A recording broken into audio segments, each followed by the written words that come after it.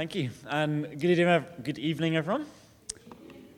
Like Leslie said, I work with Brian over at Newton Mearn, so we feel a bit of a connection to the church here through Brian and Janet and the family, and it's nice to be with you and see church life with you. I'm going to read tonight from 1 Kings chapter 11, and this is an account of part of Solomon's life, and it's something, as you'll find out as I speak, that hit me as I was reading the Bible to my children. We've got 3 little children who are 5 and 4 and 2, so they're keeping our hands fairly full at the moment. And usually when I'm reading the Bible to them, I kind of just read it as a story, and I often don't take it in for myself. But sometimes God speaks to you, doesn't he? And he spoke to me from this passage. So this is 1 Kings 11. King Solomon, however, loved many foreign women besides Pharaoh's daughter: Moabites, Ammonites, Edomites, Sidonians, and Hittites. They were from nations about which the Lord had told the Israelites, "You must not intermarry with them, because they will surely turn your hearts after their gods." Nevertheless, Solomon held fast to them in love. He had 700 wives of royal birth and 300 concubines. And his wives led him astray. As Solomon grew old, his wives turned his heart after other gods, and his heart was not fully devoted to the Lord his God, as the heart of David his father had been. He followed Ashtoreth, the goddess of the Sidonians, and Molech, the detestable god of the Ammonites. So Solomon did evil in the eyes of the Lord. He did not follow the Lord completely, as David his father had done. Amen. So it wasn't quite those verses I was reading with my children, but we were reading from the story of David and Solomon and Saul from a children's Bible. If we've got the image up, you'll be able to see the image we were looking at. And the bit that struck me was a comment about Saul's life. It was talking about how God gave Israel a king. And it says God gave them a king. He was called Saul, and he seemed like a good king at first. But he became proud and stopped listening to God. He didn't obey God or love God with his whole heart. So as I say, I was reading this children's story with my 2-year-old on my knee, my 4 and 5-year-old sitting next to me, kind of pushing in. But in that moment, God spoke. And as I heard this summary of Saul's life, he didn't obey God or love God with his whole heart, I suddenly felt a challenge to myself. It made me sit up and listen and just question, actually, what is the story of my life? What is the trajectory I am going on? Saul seemed like a good king at first. And the same could be said about Solomon as well. Solomon seemed like a good king at first.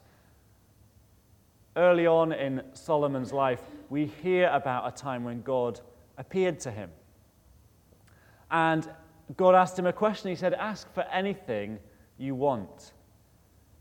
And we're told that God was pleased with Solomon's reply. Instead of asking for wealth or riches or honor, he asked for wisdom, to know the difference between right and wrong. He started off so well, and yet the passage we read talks about where his life got to. And in a similar throwaway line to the children's Bible there, it says, "As Solomon grew old, his wives turned his heart after other gods, and his heart was not fully devoted to the Lord his God." All of this brought a bit of a flashback in my mind to a time when I was about 10 or 11. And as a church, we were doing something called a walk through the Bible. I don't know if you've ever done one, but if you haven't, the basic idea is that you have an afternoon together and you go through the story of the Bible. But you go through it at kind of breakneck speed from beginning to end, using simple words and simple actions to get a picture of how the whole Bible fits together. And so when it came to Kings Saul and David and Solomon, it had some very simple actions. It said, well, King Saul had no heart, King David had a whole heart, and King Solomon had half a heart. It was summarizing these lives in just a simple action and a simple few words. Did they have a whole heart for God, like David, or half a heart, like Solomon, or no heart, like King Saul? It's quite amazing to sum up a life in such a short sentence, isn't it? And yet, it is what the Bible does in this chapter with Solomon.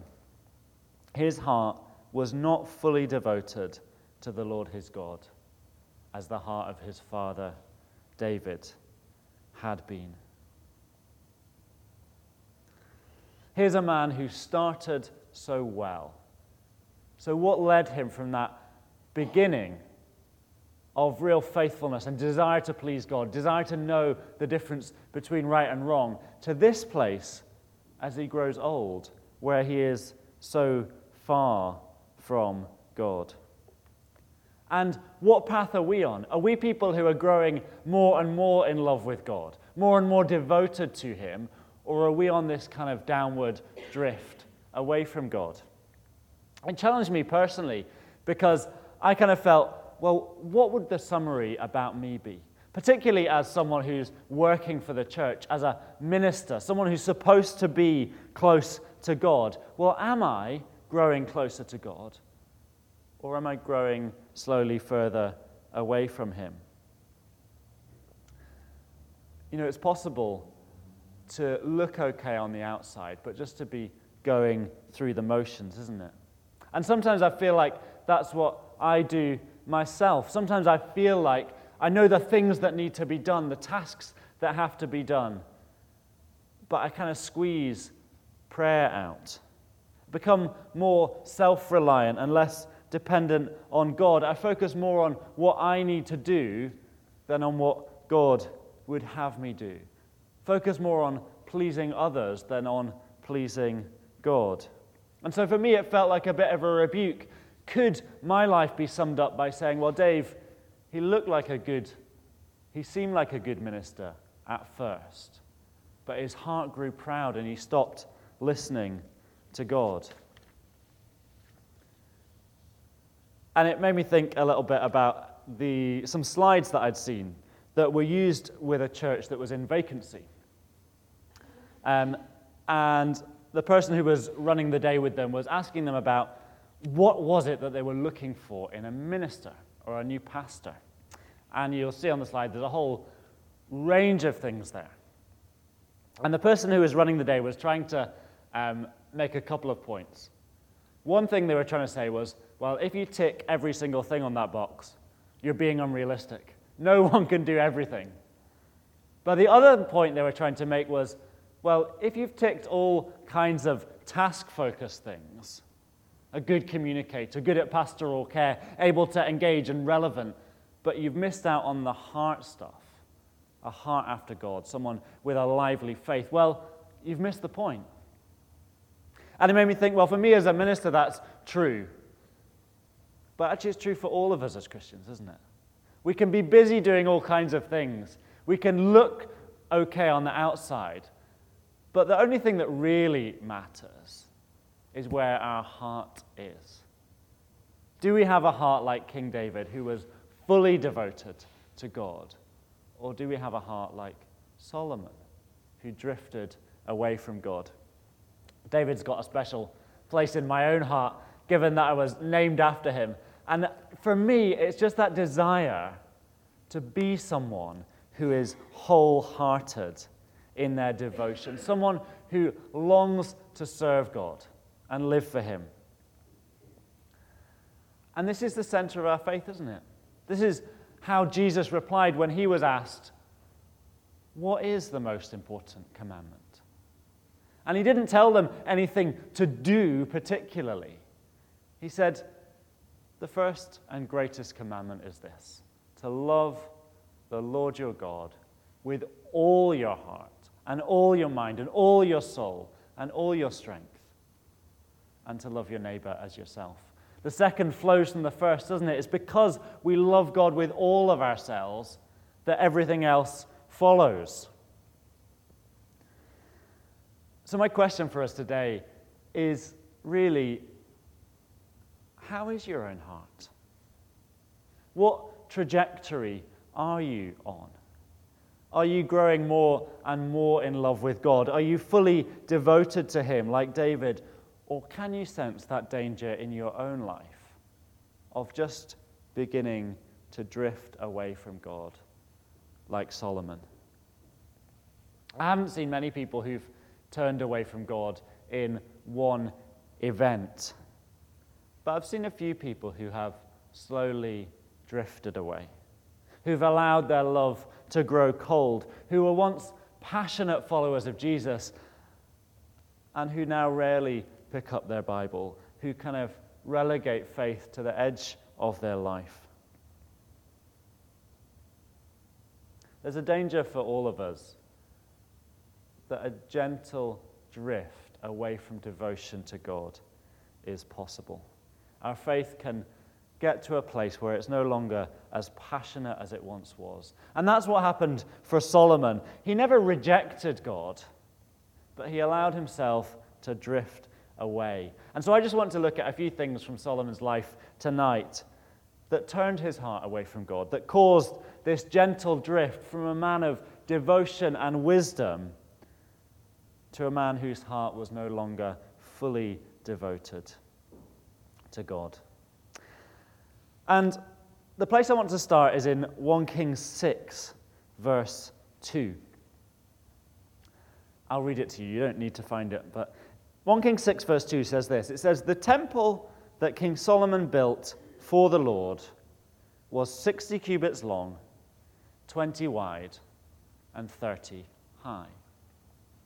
That might sound like a strange verse to pick out, the size of the temple of the Lord that Solomon built. Surely the fact that Solomon built a temple for God that was huge was a sign that his heart was fully devoted to God. But then in 1 Kings 7, it says, he built his palace, the palace of the forest of Lebanon, 100 cubits long, 50 wide, and 30 high. The temple was 60 cubits long. His palace was 100. There's something significant in these passages in 1 Kings and 1 Chronicles where it compares the temple that Solomon built for God and the palace he built for himself. Solomon's own palace was nearly twice as large as the temple. It was a very visible sign of Solomon's priorities in life. It was a very huge and visible sign of what Solomon thought was most important. The writer of 1 Kings picks up on this difference.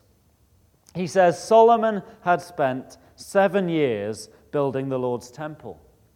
And it all sounds impressive, doesn't it? But then he says in the very next verse, it took Solomon 13 years, however, to complete the construction of his palace. The thing I find interesting about that verse is that little word, however, that the writer throws in. He's not just recording these events. He's not just saying, well, it took 7 years to build the temple and it took 13 years to build the palace. He's saying it took 7 years to build the temple. However, it took 13 years to build the palace. He's intentionally contrasting these two, and he sees an issue in Solomon's heart. Solomon's temple was twice as big, and it took twice as long to build as God's temple. And it was a sign of his priorities in life. And it just made me wonder, well, what is the sign of our priorities in life?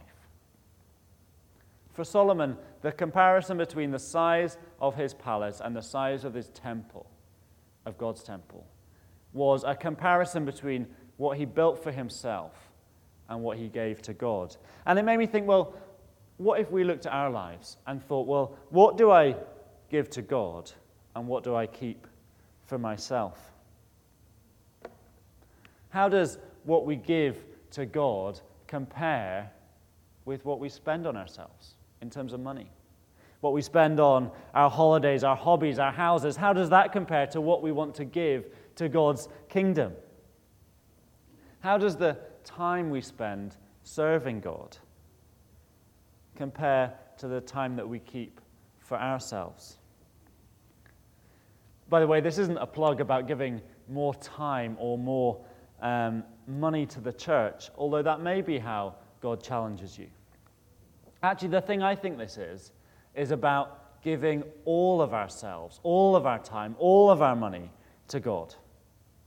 There's a quote by C.S. Lewis which says this. He says, "Christ says, 'Give me all.' I don't want so much of your time and so much of your money and so much of your work. I want all of you." God wants all of us. God wants all of our heart and all of our soul and mind and strength. God doesn't want more of our time. It's not about counting up how much time you spend volunteering in the church. It's about taking those 24 hours you have each day, every day, and giving them all to God. And saying, God, well, wherever I am and whatever I'm doing, I want to serve you. I want to live for you. Yes, my time in the church, but also my time at work and my time with my family and my time with my neighbors. It's all for you. Yes, we take some time out to spend time in prayer, to spend time in God's word, to give time intentionally to God. But we do it not so we can tick it off the list and think, well, that's fine, I can have the rest of my time to myself. We do it so that God can enable us to live for him in all the rest of our time.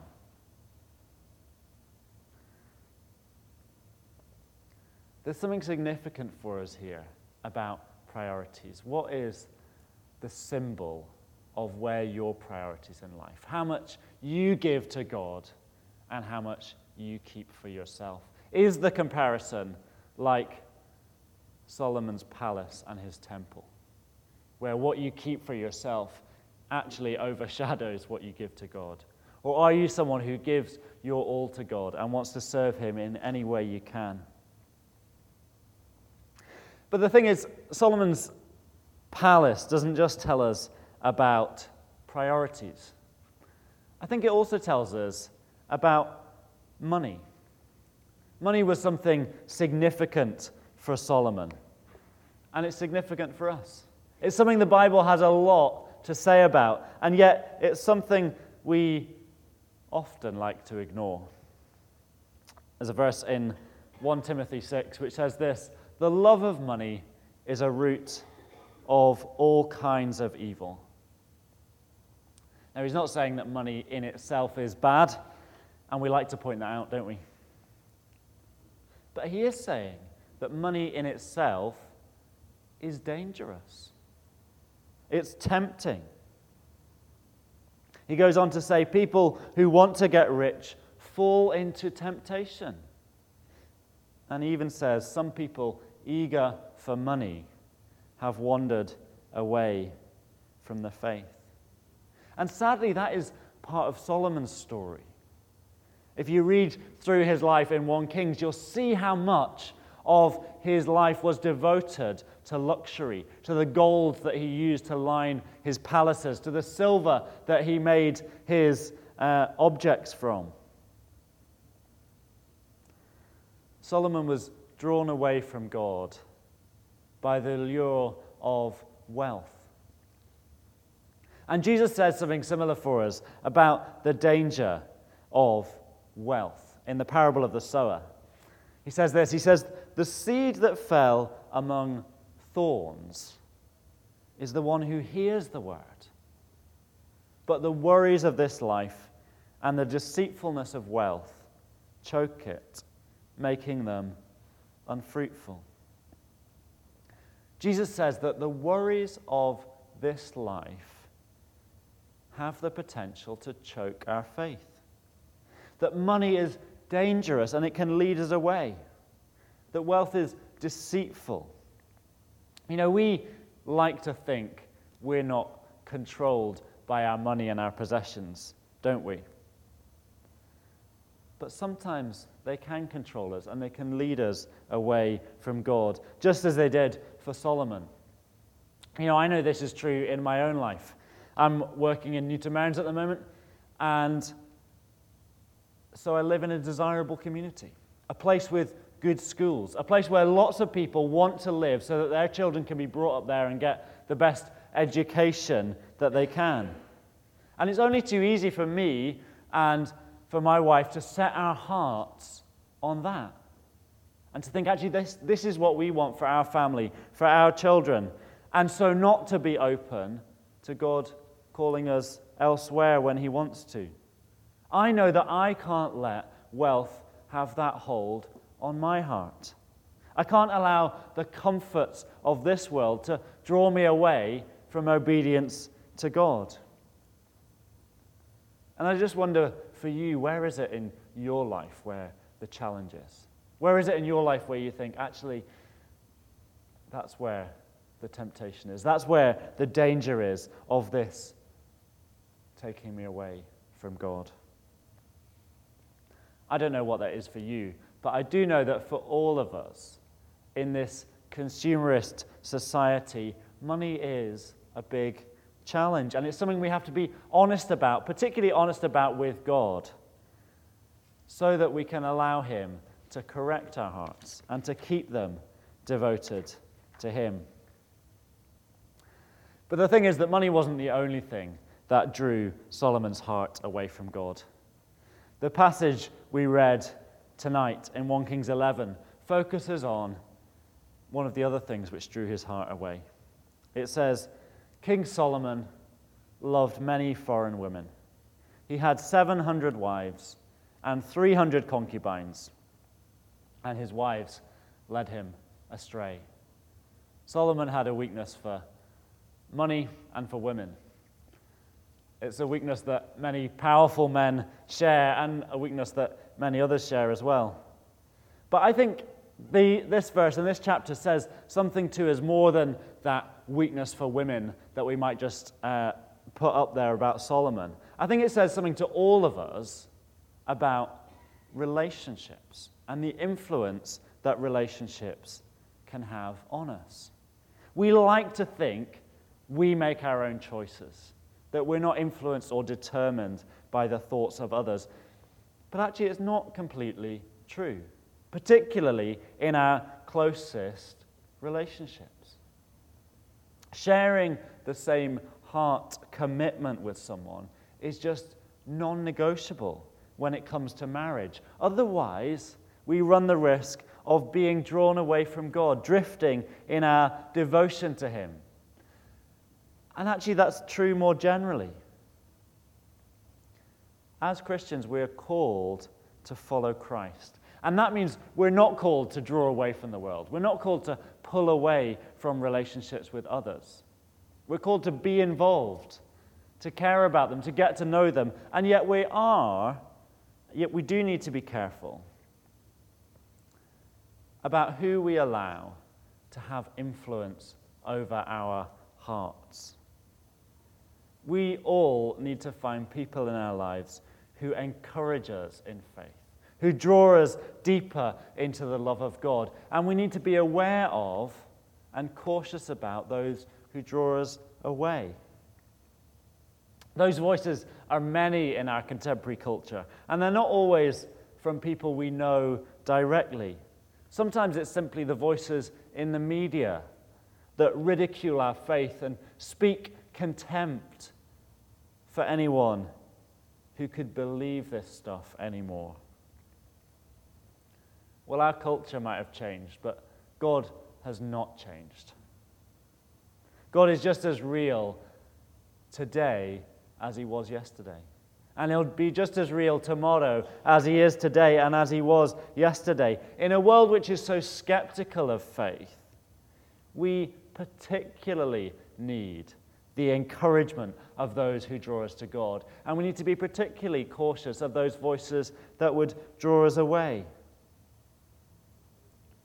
We need encouragement in a skeptical world. We need people who are going to help us persevere and keep going in God. Solomon's life is a reminder to all of us of how easy it is to drift and how dangerous that can be. It reminds me of the need for me to keep the fire burning in my heart for God, to spend time with those who encourage me in my faith, to read God's word, to be expectant in prayer. And it reminds me when my life is summed up,